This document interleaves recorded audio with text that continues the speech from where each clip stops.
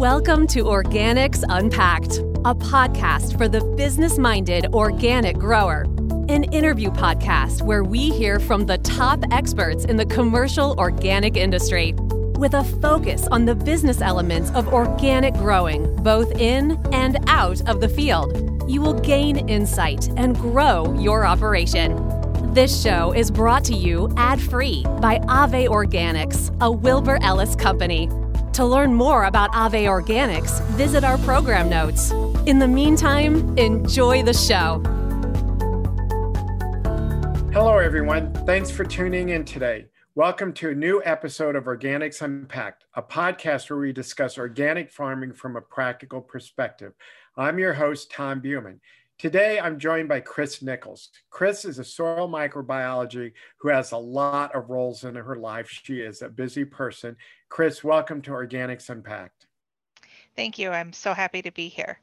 Well, we're really excited to have you join us. The topics that you're going to talk about today are really hot topics, Chris. I really cannot think about opening an ag magazine these days without talking about soil health and soil carbon and carbon credits and all this stuff. But before we get started with kind of the information, can you give us a little background on how you got here today and like what makes you qualified to be on today's program? Well, thank you. Yeah, I grew up on a farm in southwestern Minnesota, so I come from an agricultural background. I have a undergraduate degrees from the University of Minnesota in plant biology and genetics and cell biology, a master's degree from West Virginia in environmental microbiology, and a PhD in soil science from the University of Maryland.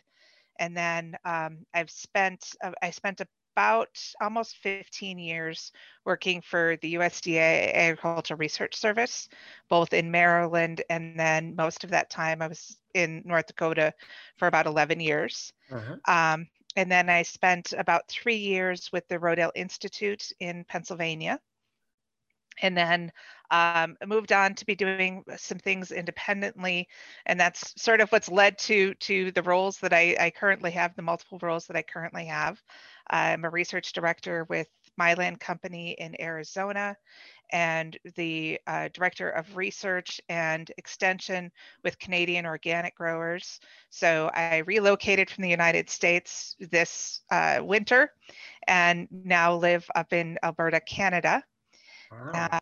And I'm also doing some work here in Canada with the Food Water Wellness Foundation on carbon accrual measurements and monitoring, and doing some other work with some growers with the carbon sink in Australia, and a number of different other growers and organizations. So really focused on the idea of soil regeneration and utilizing carbon flows to do that. Great. Well, there's two kind of companies you talked about there, the Canadian Organics and Mylan. Tell me about your role in both of them and what the mission of those two organizations are. Why are they set up? What do they want to accomplish? So Mylan is located in Phoenix, Arizona, and it is basically using microalgae as an amendment to primarily in desert and arid and semi-arid environments, utilizing the microalgae as an amendment that is going to help with water management, with some fertility management, and doing that by working with the soil microbiome and growing organic matter in those soils. And then with Canadian Organic Growers, that is an organization that represents organic farmers throughout the nation of Canada. And it's focused on providing an advocacy role, a educational role, and support and networking for organic producers. Really trying to work on things like how we can build and increase the amount of regenerative organic production throughout Canada, and really increasing the domestic supply of organic fruits and vegetables and nuts throughout Canada as well. Cool. Okay. So, Chris, you've worked in the US and now Canada. Mhm. Is there a difference between how they approach organics and crops and techniques and attitude? Kind of give me a kind of the lowdown on the difference and similarities between the two countries. Well, there are a lot of similarities between the two countries, as far as organic production is concerned, and the focus on utilizing biologically based um, tools in order to be able to address fertility and uh, pest and disease issues. So from as far as the individual farmers and some of the tools that they put into place, there are a lot of similarities. Again, in Canada, just like in the US, it depends on where you are and what you're growing. So, there's major grain growing regions in the prairie provinces like Alberta, where I'm at now, that are very similar to what happens in the Northern Great Plains, in the Dakotas and Montana.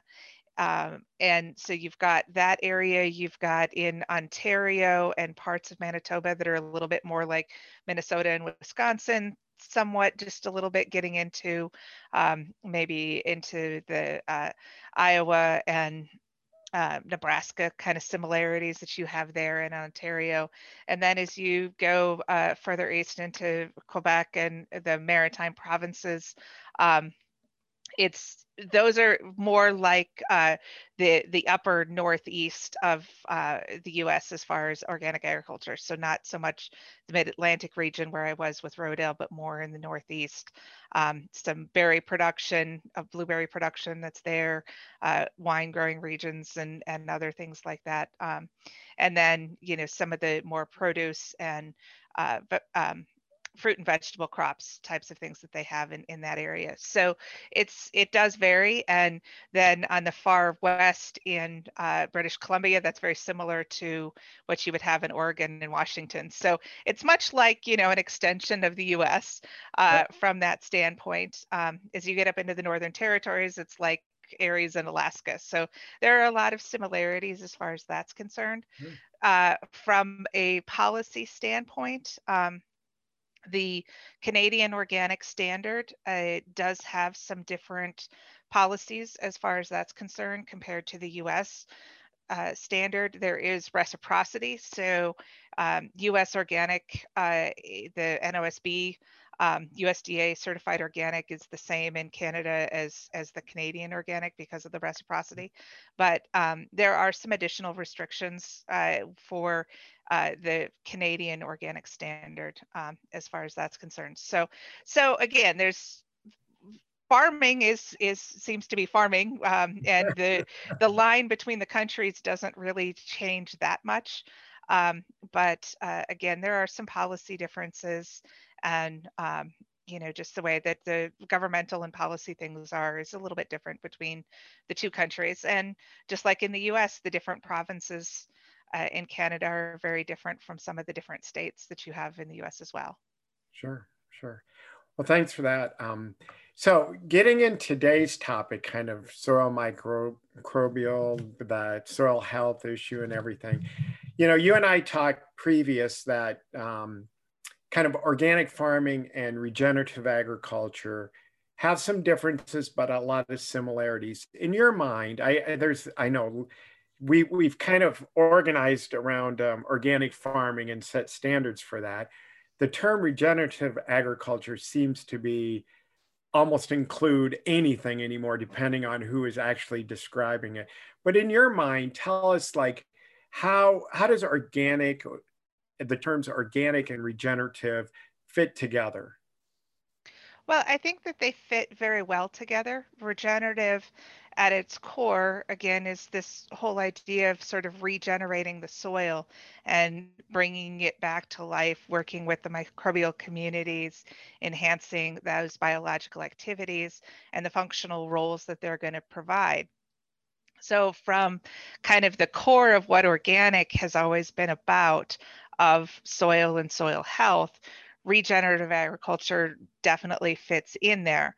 Now, when we talk about sort of things with tools and practices, there are differences between, you have regenerative organic approach, which utilizes, as you said, that organic as the baseline. So you're not going to be utilizing the synthetic inputs that some of the regenerative non-organic or regenerative, it's hard to know what to term it. It's regenerative agriculture or regenerative conventional agriculture or regenerative non-organic. There's lots of different ways in which people talk about that. And from that standpoint, that agriculture is not eliminating the use of those synthetic inputs. So you can still use the synthetic pesticides and the synthetic fertilizers. A lot of what the regenerative non-organic agriculture focuses in on is reducing tillage, because they've seen, and we've seen with a lot of data showing that tillage does have a negative impact on soil health and soil carbon in particular, and soil organic matter. When you do tillage, you can see a great release of soil carbon with those events, and that can have then a subsequent negative impact on biological activity. So a lot of the non-organic regenerative agriculture is no-till agriculture, and that's one of the big main sort of biological tool focuses that they have. And then utilizing things like cover crops, integrating livestock and grazing management, utilizing companion cropping, double cropping, relay cropping, other types of plant management that they're using as the way to add organic matter and to drive biological activities, and utilizing those biologically based processes. Whereas with regenerative organic agriculture is again sort of focusing on the elimination of the synthetic inputs and utilizing biologically based inputs instead. And so that really is looking at fertility and pest management in a different way with these more biologically based tools.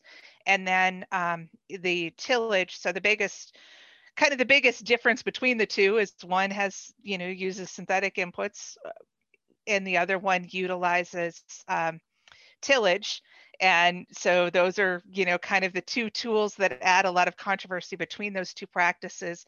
That doesn't mean that there aren't tools that cross between the two. Right. The utilization of cover crops and different types of cropping combinations, integrating livestock into the system, and utilizing other tools that allow you to do pest and disease management that aren't synthetic chemicals or aren't tillage, are both being utilized by both sort of camps, if you want to call them that. I think that, when we're looking again, farming is kind of farming on either side of the border when you're talking about organic farming and those types of things. Right. There are a lot of commonalities and similarities between regenerative agriculture and regenerative organic agriculture, and lots of things that I think we can learn from each other. When I talk with regenerative non-organic producers, I am always, you need to you want to utilize for both of them. You want to utilize biologically based tools as your first tools for fertility and pest and disease management. And, for the regenerative non-organic producers, it's, you have to eliminate the synthetic inputs because that's negatively impacting the biological community. And for the organic producers, what can we do to find other tools that you could use rather than utilizing tillage?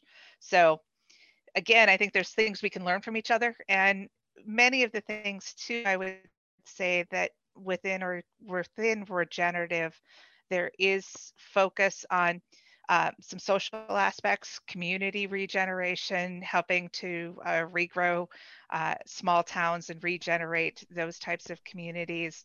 And, obviously for everyone, there's economic regeneration that we need to do both on the individual producer level as well as the community.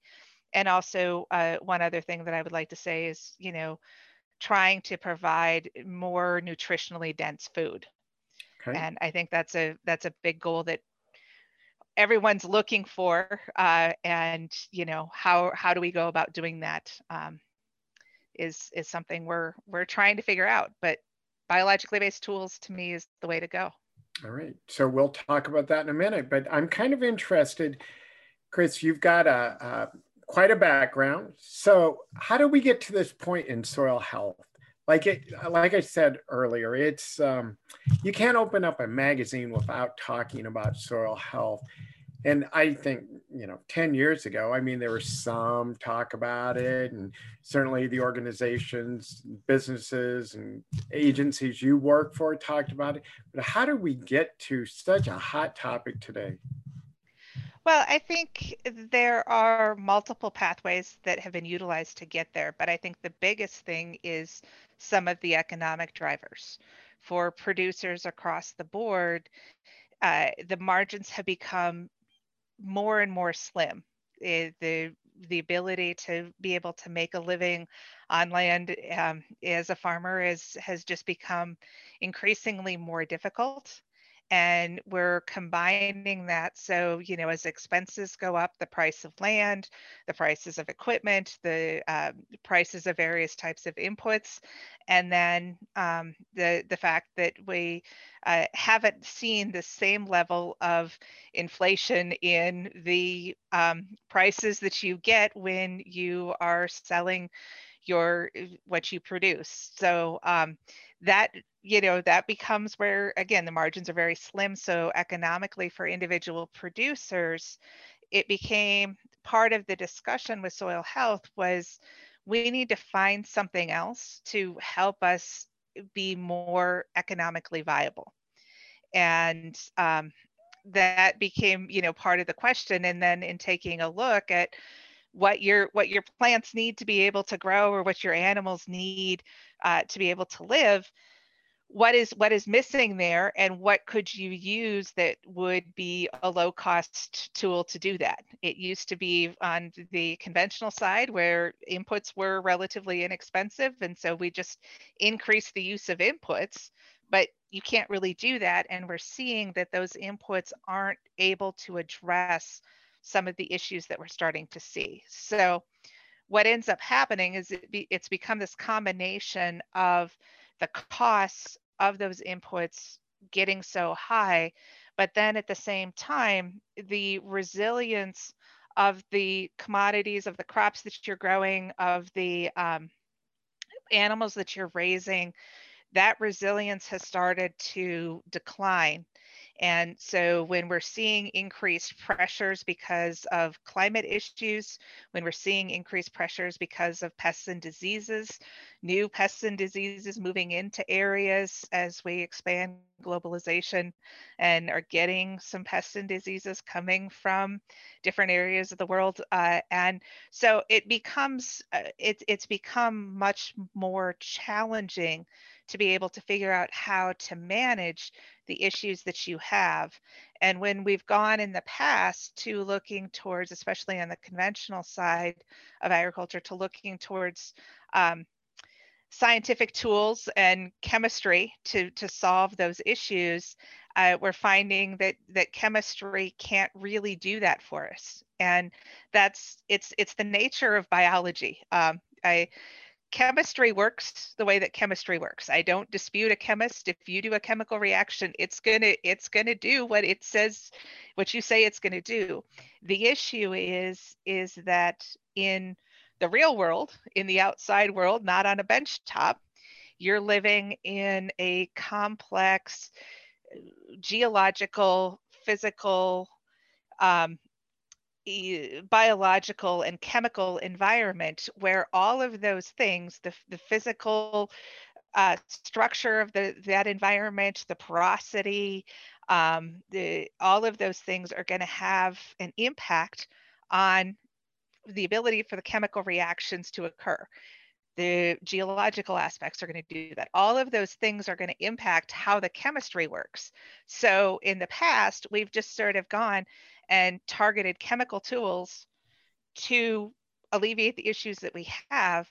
But as the world has become everything has become far more complex, and it's too difficult for the chemistry to override the physics, the geology, and the biology that's in that environment. Yeah.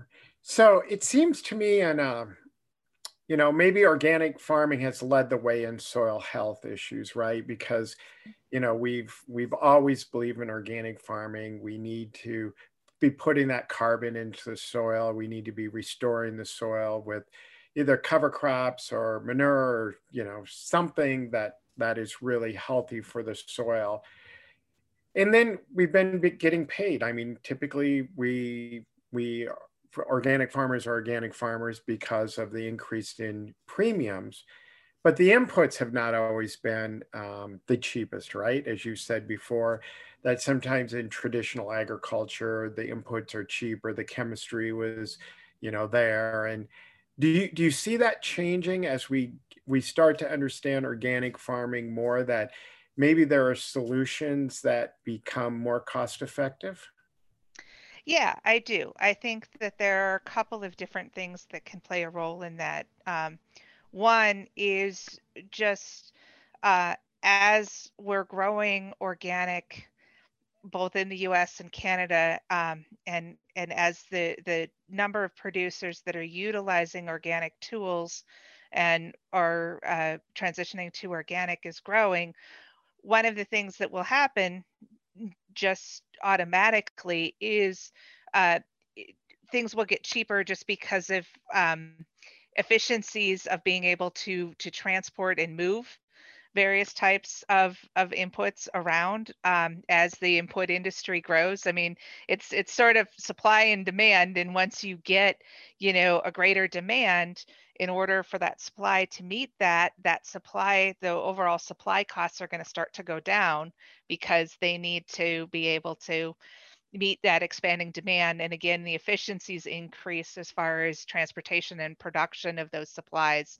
and being able to move them around as we get more acreage. If you're, and many people know this, if you're an organic farmer and you're, in the middle of the Dakotas or in the middle of Alberta, and things have to be shipped several hundred miles, that is going to increase the cost. But Right. if there's several of you there, that's going to start reducing the cost. So that overall is going to be one of the ways that's going to automatically start to reduce the cost.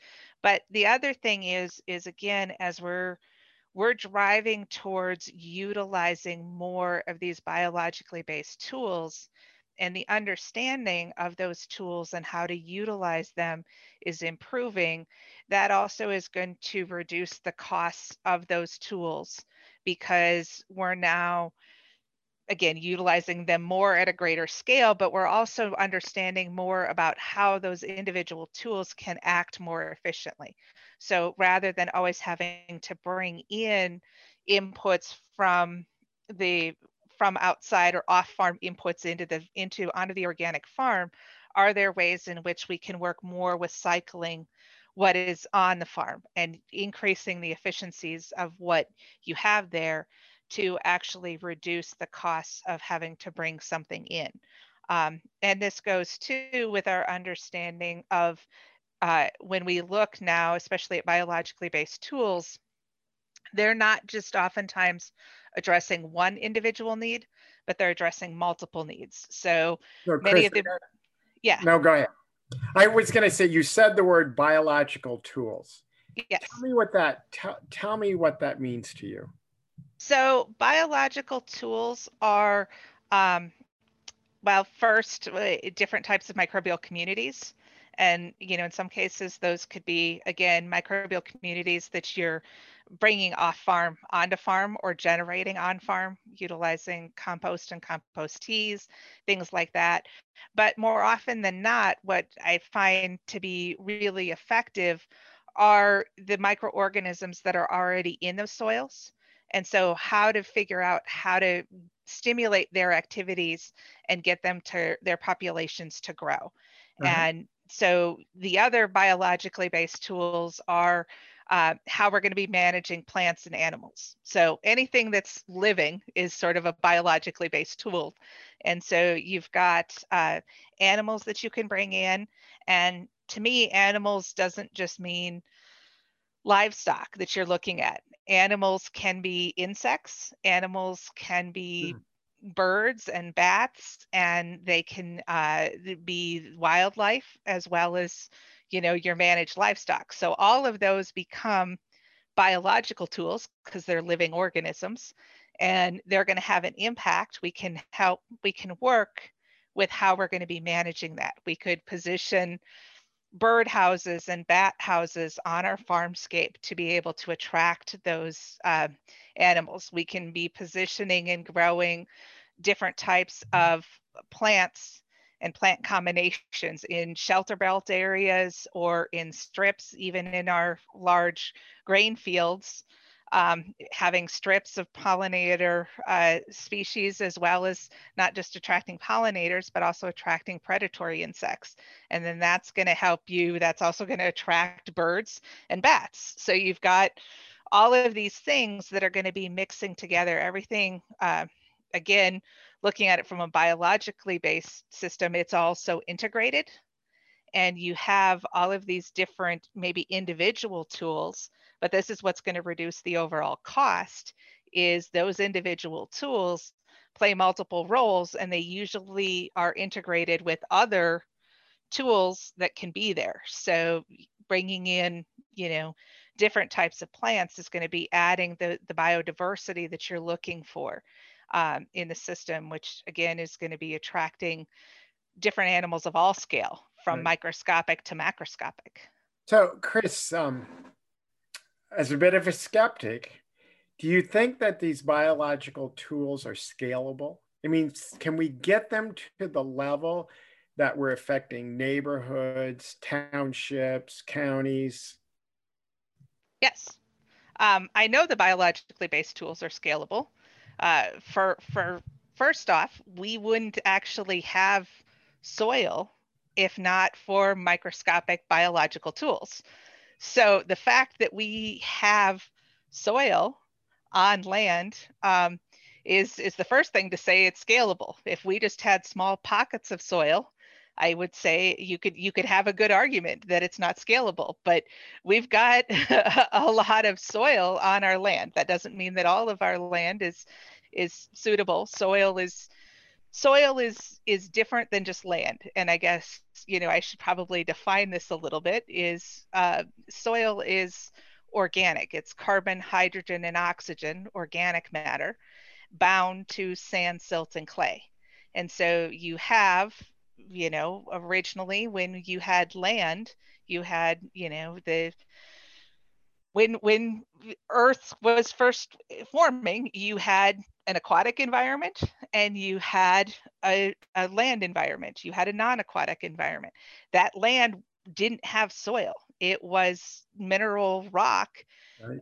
Even the sand, silt, and clay that you have were bound up in much tighter mineral matrix rather than being broken down in the way that they have been. Now, over time, weathering, just atmospheric conditions will break down and weather that mineral rock down to break it down into sand, silt, and clay, into finer particles. But you don't have soil until you have that organic component, that carbon, hydrogen, and oxygen. And that happened because of the microbial communities, because they allowed for the continual breakdown of that mineral rock and the release of the nutrients that the plants, the pre-plants as they were, that would wash up on shore from the aquatic environment, that those algae or pre-algae, the bacteria, the photosynthetic bacteria, would wash up on shore. And you had to have this relationship with fungi and other bacteria that actually started to break down those minerals and release those nutrients. So the photosynthetic bacteria could actually get those nutrients to be able to then do more photosynthesis, to make the enzymes to do more photosynthesis to live and grow. So starting off, because we have soil, I know we can do it at scale. Now, that took millions of years, and we don't have millions of years. Right. You have one growing season. So how do I know that this will work in one growing season is also when we're looking at this, the idea of how the plants are going to be cycling and working with the microbial community to cycle various types of nutrients. So fertility is one of the big drivers that are involved in this. And one of the things that we've found is there was a study, it actually came out in the early 2000s. So I know it's old now. Hate to say these things, it makes you feel so old these days when you talk about, oh, it was so old in the early 2000s. But in the early 2000s, was a study that came out by David Tillman, and it was on agricultural sustainability. And basically what that study found was that it takes, one of the things they found in looking at fertility is that it takes more nitrogen today to produce a bushel of grain than it took in 1960. So it isn't just looking at it, we've seen an increase in the use of synthetic fertilizers, especially synthetic nitrogen fertilizers, in particular since World War II. And between World War II and World War I, the evolution of the Haber-Bosch process, but that, has really gotten us to where we, on the conventional side, have added a lot of synthetic nitrogen to the system.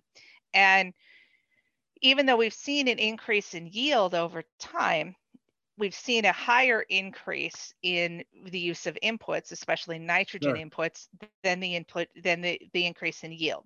So that's why I'm saying on a per bushel basis. And one of the things that we've always known since we started utilizing synthetic fertilizers is that the fertilizer use efficiencies are 50% or less, meaning that 50% or less of what you put on ends up getting into the crop plant. And this is in particular when we're talking about synthetic nutrients or nutrients that are put on in the inorganic form. And so, but in reality, thinking about this review that Tillman did, is in reality, it's probably always been that the nutrient use efficiencies have probably been, I would say, closer to about 20 to maybe 30%. But the microbial community compensated for that. So by back in right? Yes, exactly. Okay. And not just mineralization, but also transport. So you have things like the mycorrhizal fungi that act as a pipeline connecting the plants themselves inside the plant roots and connecting that environment to outside in the soil where those nutrients get mineralized. Because so what is that? Tell me what that, like, does that make it more efficient? It makes it more efficient because instead of having to, normally the way that nutrients are going to move towards the roots is by mass flow. So they have to be dissolved in the water and move from the high concentration where they're mineralized outside of the roots to the roots where there's a lower concentration. So you get that diffusion gradient that gets set up. So this is critical for a couple of different ways, because one, there isn't, although there's some intention involved in it, there isn't a direct pipeline link. So the roots will create a diffusion gradient all around that rhizosphere environment. Right. But your deposit of mineral nutrients may be over here, but you created everywhere a diffusion gradient all around the roots. Right. So the efficiency of the diffusion gradient on the back side of the plant versus the efficiency on the front side is going to be very different because your mineral deposit is over here. So you have to be able to get that and utilize that in trying to get those nutrients to flow that way. Now, part of the issue that we run into, and this is, so again, the efficiencies of that diffusion gradient depend on where you are, where you create that gradient relative to where the pools are. But since you don't know where the pools are, there isn't a good way of the plant being able to sense where the pools are. The Right. plant has to create the gradient everywhere. Right. And that decreases the efficiency on the part of the plant. When I'm talking about creating that gradient, it is about water, because the plant, that rhizosphere has to be, that's your diffusion gradient. It's a aqueous system that's there. So when the plant typically has its highest nutrient demand is when the plant is starting to go through the reproductive cycle. Okay. It's when the plant needs most of its nutrients. And we Yes. know this. We've done a number of different studies that have shown this, and people have worked on trying to figure out how you could apply. That's why we do things talking about foliar application. We do things that are applying, and in organic, we do the same thing in utilizing organic nutrients that are going to break down slowly over time, so they're available to the plant when the plant needs them. Mm-hmm. So the plant has its highest nutrient demand, typically, especially in the northern hemisphere. This is when our soils are the driest. We get spring rain and fall precipitation, but we don't get a lot in the middle of summer. So it's hot and dry, which is going to increase the evaporation of moisture out of the soil. This is the time in which that diffusion gradient needs to be operating at its highest level of efficiency, because you want to get those nutrients moving towards the roots. That is when the soil moisture is least. Right. So now the roots are going to be required to actually give off more moisture to try and create a greater diffusion gradient at that time. Okay. Because you need to have a certain, let's say you need to have a concentration of water that's at a certain level to get the diffusion gradient going. If the soil moisture has been let out of the system, now the plant has to give off more exudates and more water to that soil environment to create the diffusion gradient. And this is the time in which normally these types of things would be translated into an increase in yield, because you're getting more nutrients. Right. You should be able to do more. But the plant is having to give off more water and exudates. So the plant is now becoming what we see would be more drought stressed. Uh-huh. Dr. William, not just because the water transpires and goes up, but right. also the water goes down and is pushed out to the root system to Mm-hmm. increase soil moisture, to increase absorption of nutrients. Okay. Right. Yep. All right. Yep. Yeah. And so basically this, and this is what was used to actually come up with our modern fertility requirements, was Dr. William Albrecht did studies back in the 1950s where he was looking at, and it was republished in Acres magazine, called The Drought Myth. And it was sort of a summary of some of the studies that he did. This was republished in Acres, I believe in 2000. It was either in 2000 or 2001. And the article was called The Drought Myth. And essentially what he found back in the 1950s was that if you had fertilized corn, it used far less water and its yields were higher than if you had unfertilized corn. So with unfertilized corn, you actually had to irrigate it and apply more water. So what he did was he did a study where he had a fertilized field and an unfertilized field, and then he was able to use some irrigation to add additional water. And he had to he added a lot more water to that. He irrigated a lot more that unfertilized field. But even with that supplemental irrigation, in the end, he irrigated just to keep the plants alive. And by the time you went to harvest, his yields were far lower in that unfertilized field.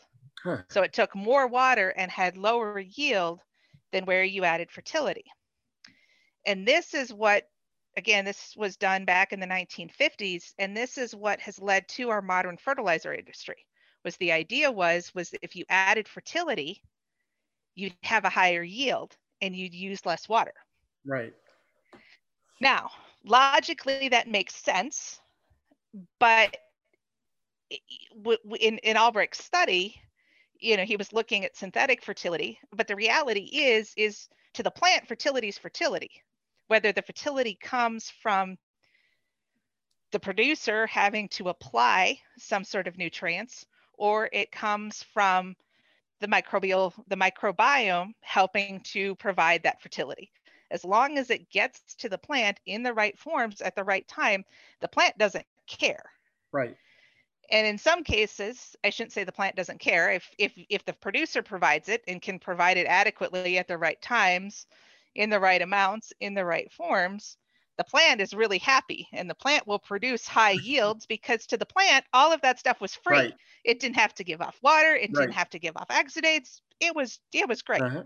So we do a lot of things where we think about, and this is, we've designed equipment to do great placement of inputs Right. so that we put them in the right places near the growing roots, so Yep. that diffusion gradient doesn't need to be, it can be more efficient. Right. Placement increases the efficiency of the diffusion gradient, which is all great.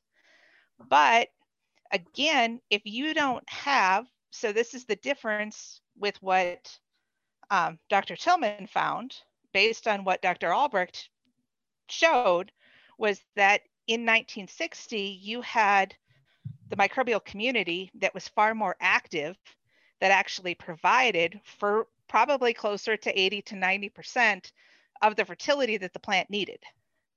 Huh. And then over time, because of the way we've managed things, and when we add nutrient inputs, depending on the types of nutrient inputs that we add, again, if it's free to the plant because we provided it in the right forms at the right time in the right places, the plant doesn't pay the microbial community with root exudates. So as the plants stopped giving off as many exudates because they didn't need to, because the nutrients were free, so they didn't have to pay for them, they stopped feeding the microbial community, which caused the microbial community numbers, their populations over time, to decline. And so by the time we got to, and again, in this study by Tillman, it's, you know, in the 1990s, because the study was published in the early 2000s, but by the time we got to the 1990s, our fertilizer use efficiencies has gone way down because you don't have the microbial community compensating anymore for the fact that the plant doesn't take up those additional fertilizers. So again, what we do is we've now tried to work with, well, let's figure out a different time to apply. And that can help some. Right.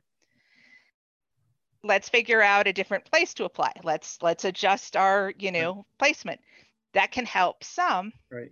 But the biggest assistance that the plant gets is from the microbial community that's in the rhizosphere, the activity of the fungi and the bacteria primarily that are helping to break down those mineral nutrients, to break down organic matter that's broken apart by microarthropods, breaking down all of that material, and then the mycorrhizal fungi that can take those nutrients that are now in the right form for the plants and transport them through a pipeline that directly connects without needing a diffusion gradient.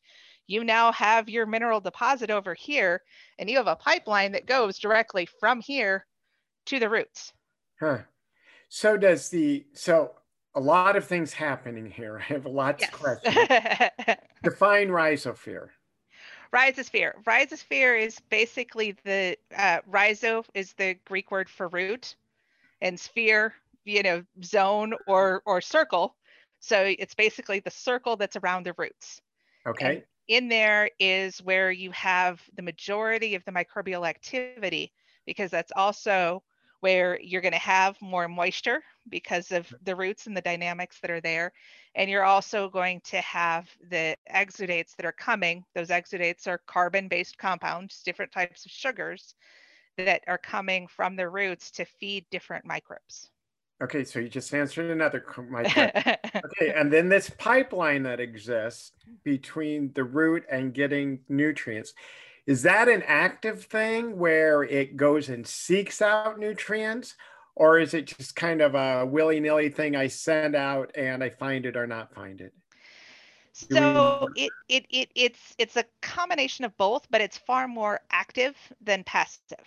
And the reason that it's far more active than passive is, again, if you've got a mineral deposit over here, you're going to have, typically with that mineral deposit, part of what helps to keep that mineral deposit in those nutrients in a plant available form are the activities of bacteria and fungi.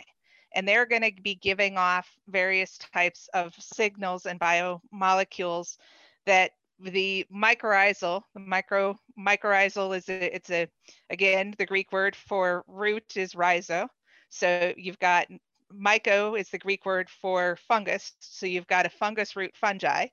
And so the fungus, their bodies are these fine threads that come out from the roots and go out here. And because those signals are concentrated, those microbes are over here in the mineral deposit, their signals are concentrated there, the fungal hyphae, that pipeline is going to go in that direction. And then once it gets there, it has the ability to then, like the roots, form branches. So you'll get branches that will just explode and colonize that mineral deposit area so that it can increase that efficiency of taking up those nutrients from that mineral deposit and then actively transport it back to the roots. So let me try. So we can increase the amount of fertility by putting on more in the right places, the right concentrations. And we can also increase the fertility efficiency of the plant by increasing microbiology, right? Both those things can work together. Okay. Yep. So I get from a standpoint of how, as humans, we control where we put our fertility, how much, and everything. What is the mechanism to improve soil health and the microbiology so that we're making that plant more efficient at going out and finding nutrients? So two things there. One is, you mentioned putting more on in the right places, and more on to a certain degree. If you put too much on, what ends up happening is you take the place of the jobs of the microbes. So then to the plant, it's free. So you want to put more on, but as the saying goes, you don't want to put so much on that you become a moron. Okay. So, the moron syndrome can lead to morons, which, many of us are. So that's the first thing that you want to be careful of. Now, the other thing that you want to be careful of in this process is that you want to make sure that the plants are giving off the exudates, the carbon-based compounds, to the microbial community. And part of this is going into what we are asking the plants to do, because the plants make these carbon compounds via photosynthesis. And then they have to figure out how to allocate, how to distribute those carbon compounds in their physical structures and giving them off as exudates. And part of their physical structure is the formation of the fruits, the grains, the leaves, the things that we're utilizing for food. And when we are asking, so normally the plants have evolved over time because they knew when they first came onto land and they started to grow and become multicellular and grow up and all of those types of things from those algae, those symbiotic bacteria, or not symbiotic, photosynthetic bacteria, when they started to now grow into what we see as plants, those plants would allocate more resources below ground because they realized they had to work with the microbial community and start building up organic matter so that they could hold on to water better and have a better growing environment and all of those wonderful things that they do. When you are, and the consequence of that is that those plants wouldn't necessarily produce a lot of grain. They wouldn't produce a lot of fruit. They wouldn't produce very big fruit, right? Because they didn't need to. Now, when we have bred and selected for or genetically modified, whatever it is, on whatever spectrum you are on the production of plants that we utilize for growing food, in growing food for humans, we've changed the way that the plants allocate carbon. Right. Because before it was most of the carbon that the plant made during the growing season went below ground to help to build soil and the microbial community. Now you have to allocate so much more carbon above ground to make the grains, the fruits, the seeds, the leaves, whatever it is that you have been selected for making. Right. So we've changed that allocation. Now, we can work with various types of heirloom varieties, and many organic producers are working with different types of, and have worked for a very long time with different types of varieties of plants. They're usually lower yielding, but again, they work better in this biologically based environment with the microbial community, where you're working with trying to get the microbes to help you manage fertility. So we can utilize those varieties. But the other thing that we can do is also, and this is where things like cover crops or companion cropping or putting other plants on the landscape in your fields and in your pastures that you're using not for growing high yielding cash crops, but you're actually selecting for varieties that aren't going to be high yielding, and you're growing them in such a way that you don't grow them to that point of forming fruits. So you keep them in the vegetative phase as opposed to allowing them to go into the reproductive phase. And during that vegetative phase is when they're going to be giving off more of the exudates below ground. Okay. So yeah. I just got to say, in the world we're working in today, it's usually let's take an easier approach, and let's just put on what we need. Yeah. Why can't we just put on the biology on the soil, dump it out there, and be done with it? So you can put the biology on the soil, but if you don't have any food for it, the biology is going to start to die. You can compensate, and this is where, some people will utilize a lot of compost tea, but if you aren't, again, providing the food for the organisms you applied from the compost tea, those organisms are going to die. And for a short time, their bodies are going to be the food for other microorganisms. So you'll see it increase in biological activity, but it's a short-term increase. Right. So, you want to be applying compost, or you want to be adding some other sort of, and when we're talking about food, we're talking about carbon. So we need to add a carbon source to be able to get this activity to occur more. So whether it is that you're applying additional microbes, you need to apply them with carbon, or if you're trying to increase the activities of the microbes that are already in the soil, you need to also increase the amount of carbon that is getting into that soil. So Chris, is carbon from manure the same as carbon from root systems? It's the same as carbon from anything? Is it just carbon? I mean, can we go out and dump coal on our ground and get carbon? No, you can, and you'll get some. People add coal or they add biochar.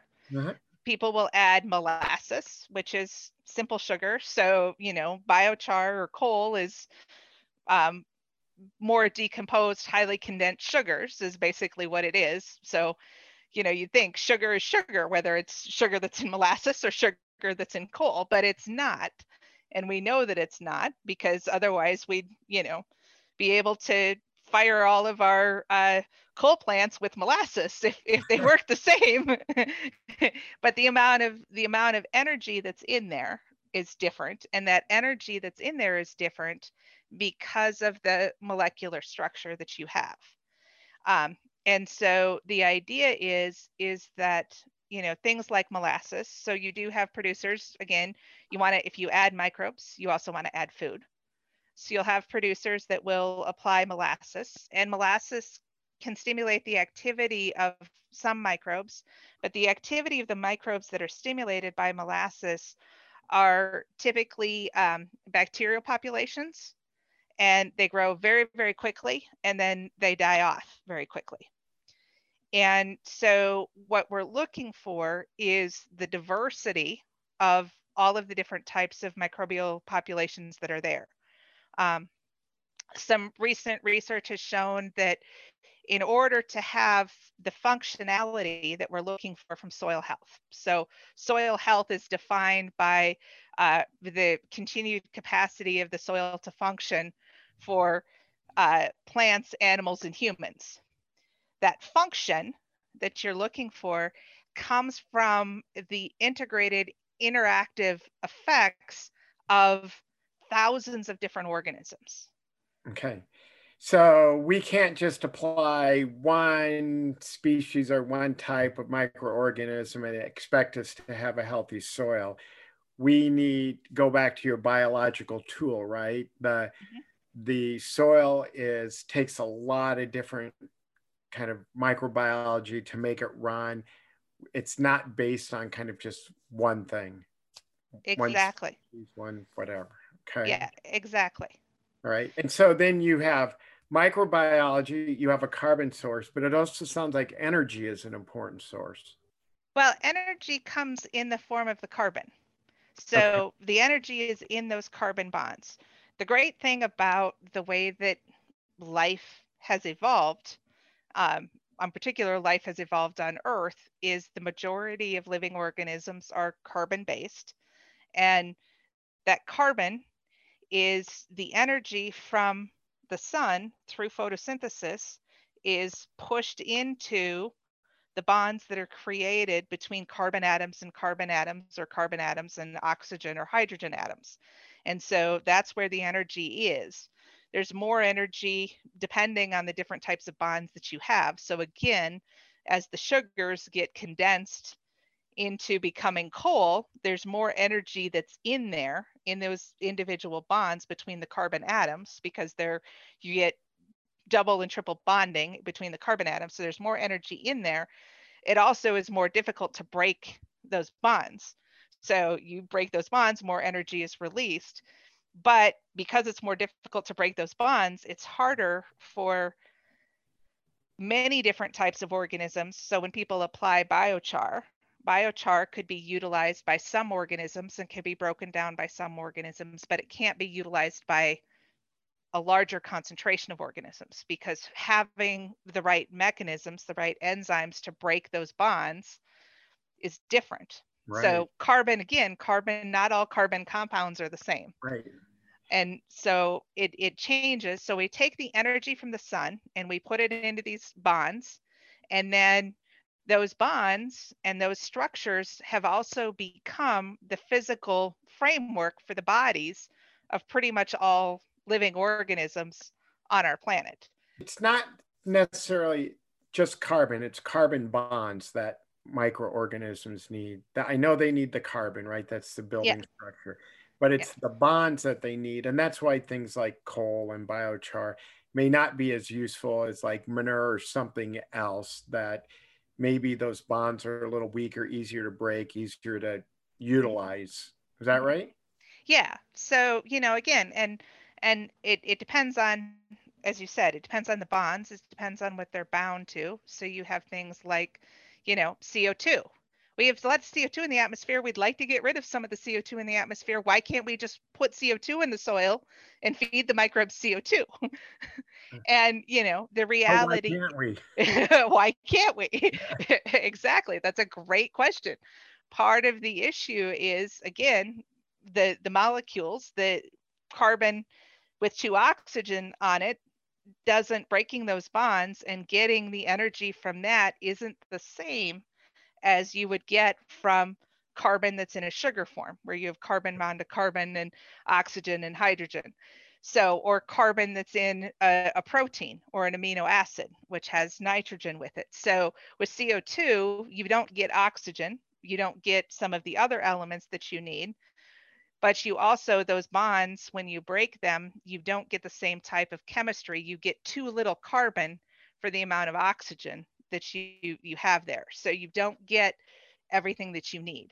Don't get the right balance, maybe. You don't get the right balance. Now, there are organisms like plants that can utilize CO2 and transform it into sugars via photosynthesis. You have other bacteria that can utilize CO2. You have bacteria. I mean, another great carbon source that we'd love to be able to use from our atmosphere is methane. Right. Again, you have organisms that are in the soil, bacteria, that actually can use methane and be very efficient at it. So one of the things, again, looking at how this is all, and I really want to emphasize it's all very complex. We talked about a lot of different things and they're really cool, but the thing is they're all part of this very complex system that is in these constant cycles of moving carbon and energy through all of these different organisms. And so when we're talking about methane, one of the things that we're starting to find is in some of the grazing systems that we're using, we're actually seeing the potential to increase the number of what are called methanotrophs, organisms that love methane and will actually use and eat methane. So they can take that methane and transform it from methane. So in some of our grazing systems, if how we're going about managing the animals, we increase the concentration of these methanotrophs, they can then transform and utilize that carbon and will reduce the amount of methane that may be coming from our livestock systems. That is one of the things that we're concerned about from a climate change perspective.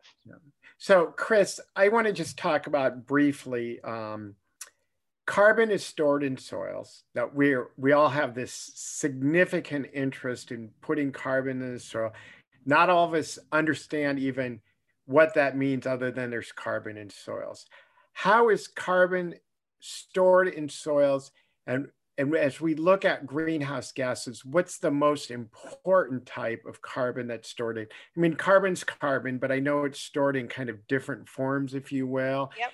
So can you just, in a kind of a simple way, can you tell us what we should be striving for when we're thinking about putting carbon in the soil? How should we be thinking about it? So there are two really good ways of storing carbon in the soil. And one way is on some level a fairly simple way. And this is usually what happens deeper in our soils, where you get the formation of typically it's calcium carbonates. And so it's basically storing the carbon in an inorganic form. Okay. And when it's in that inorganic form, and this can happen deeper in the soil, that's going to be because it's the chemistry of those bonds means that it doesn't get broken down very readily and it doesn't get released back up into the atmosphere. Because part of the issue with putting carbon in the soil is, yeah, you can put carbon in the soil, but then it comes back out of the soil as CO2. Right. Because it comes out with the activity of the microbial community as well as the roots. One of the secret thing about plants that we don't think about is we're always thinking about, well, the plants give us oxygen, but the plants also give us a lot of CO2. That CO2 comes from their roots. And so that's coming up out of the soil. So one of the things that we can do, again, is deeper in the soil. Some of that CO2, if the roots are deeper in the soil, can bind with calcium and become calcium carbonate. And so that's going to be an inorganic form, and that's going to be more difficult. It's more difficult to break that down. It's very stable. Like it's not very stable. Coming out. It's not coming out in a carbon gas anytime soon. It's kind of stuck there. Okay. So again, if we have a mechanism to get it down there, and the roots can be a transport mechanism and they're giving off CO2, so that can be a mechanism to get CO2 down there to start becoming calcium carbonate. Now, the other thing, and this is what's really exciting about agriculture, is, yeah, that's great. You get the roots going down there, but there's nothing really to support the growth of the roots down there. They're just giving off CO2 in that environment unless there's the activity of the biology that's there. And so one of the things that we find is that the microorganisms, in doing the various activities that they do in trying to get nutrients to be in that plant available form, they'll utilize carbon to do that, and they're transforming the carbon from that simple sugar into the carbon forms that are more stabilized. So part of the reason we have coal and natural gas and our other fossil fuels is that was sugar at one point in time that was part of the structures of plants and animals, but that got transformed by the microbial communities and put under pressure and time and transformed into these more stable carbon compounds. Uh-huh. On the spectrum of that, rather than putting them, taking them from sugar and putting them into fossil fuels, on the spectrum of that is a bunch of different carbon compounds that can be stabilized for different durations. So, coal, if we didn't go and utilize coal to get energy from it, coal would be stabilized carbon in the soil for a very long time. Right. Natural gas and all of our fossil fuels are the same thing, but it doesn't go from sugar to fossil fuel right away. There's a whole suite of different compounds that are created in that pathway. And that's what we're trying to do in agriculture, because that suite of carbon compounds are the things that drive the activities and the function of soil that comes from the microbial community. So what we're trying to do with taking CO2 out of the atmosphere is funneling it through the plants into the exudates that go into the microbial community, and having that microbial community essentially biologically, chemically, physically, and geologically occlude that carbon so that it doesn't break down. And one of the cool things they do with this is they actually, and why I'm saying occlude, and I'm doing this with my hands, I gesture a lot. So one of the cool things is part of that occlusion is the formation of soil aggregates, or the pellets that are in the soil. Right. And what we've found with research, again, has shown us that even carbon compounds that if they were outside of the aggregate would be broken down and go back up to the atmosphere as CO2 within a year or less, if they're inside an aggregate, they actually will decompose at a much slower rate, meaning that they don't get transformed into CO2 as quickly. So you don't get as much CO2 coming off of the aggregate as you do outside of the aggregate, and they can last for decades. And the longer you keep things lasting, again, that's how you get it to that coal pool. Right. The longer it sticks there, the more it gets transformed into these more stabilized forms. And I assume then that also helps for organic matter, right? If we're not releasing that carbon as fast and we're keeping it in that soil aggregate, we have a better chance of increasing our organic matter.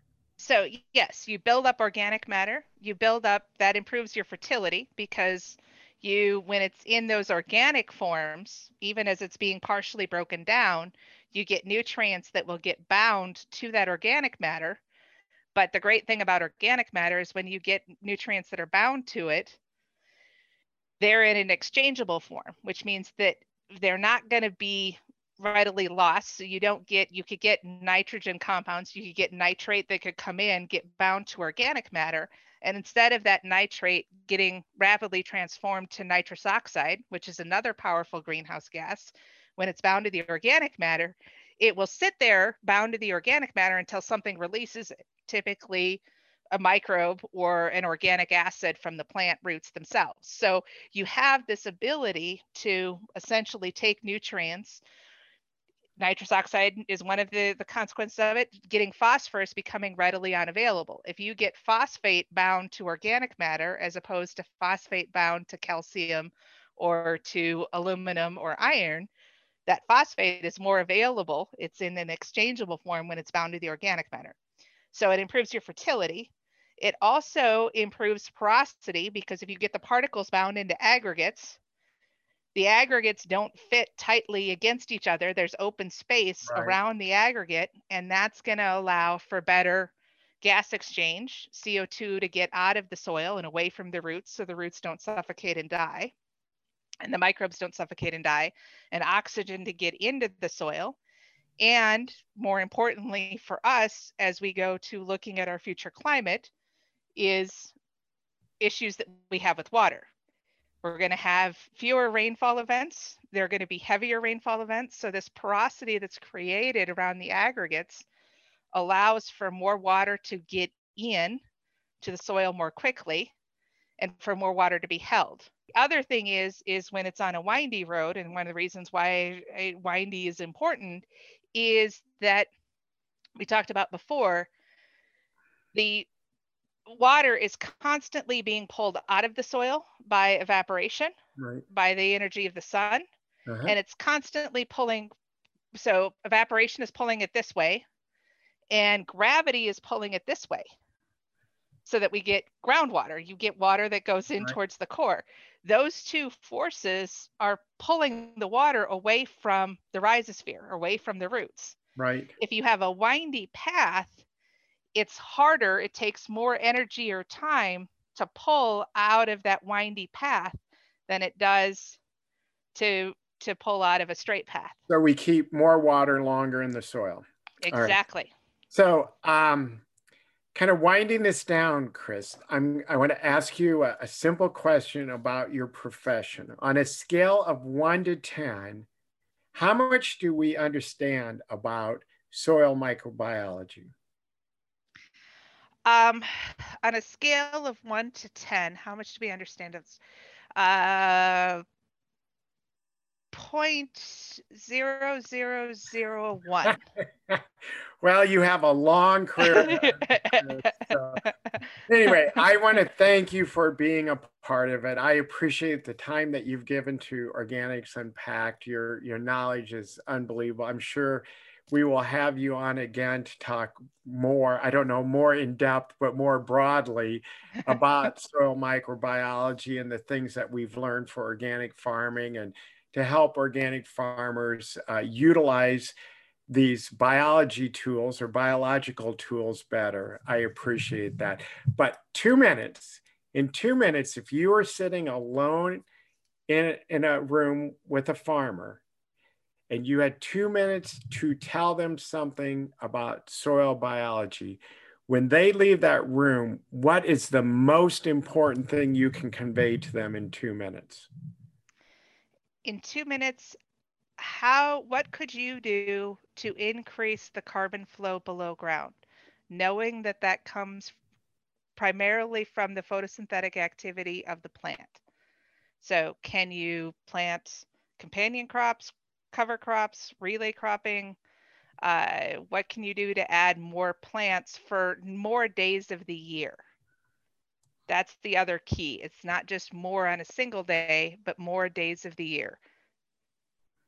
Okay, well, I think that's really kind of good information to think about, and maybe in a future session we'll have to talk about even more what are some things that organic farmers can do to increase the amount of organic carbon, not only at one time, but throughout the year in their soil. But thanks, Chris, very much. And thanks to the listening audience for another episode. And be sure to tune in next week when we'll unpack another facet of organic farming. Thank you very much. Thank you. Thank you for listening to Organics Unpacked. If you enjoyed this episode, please consider subscribing and giving this show a 5-star rating and review so we can continue to help organic growers improve their operations.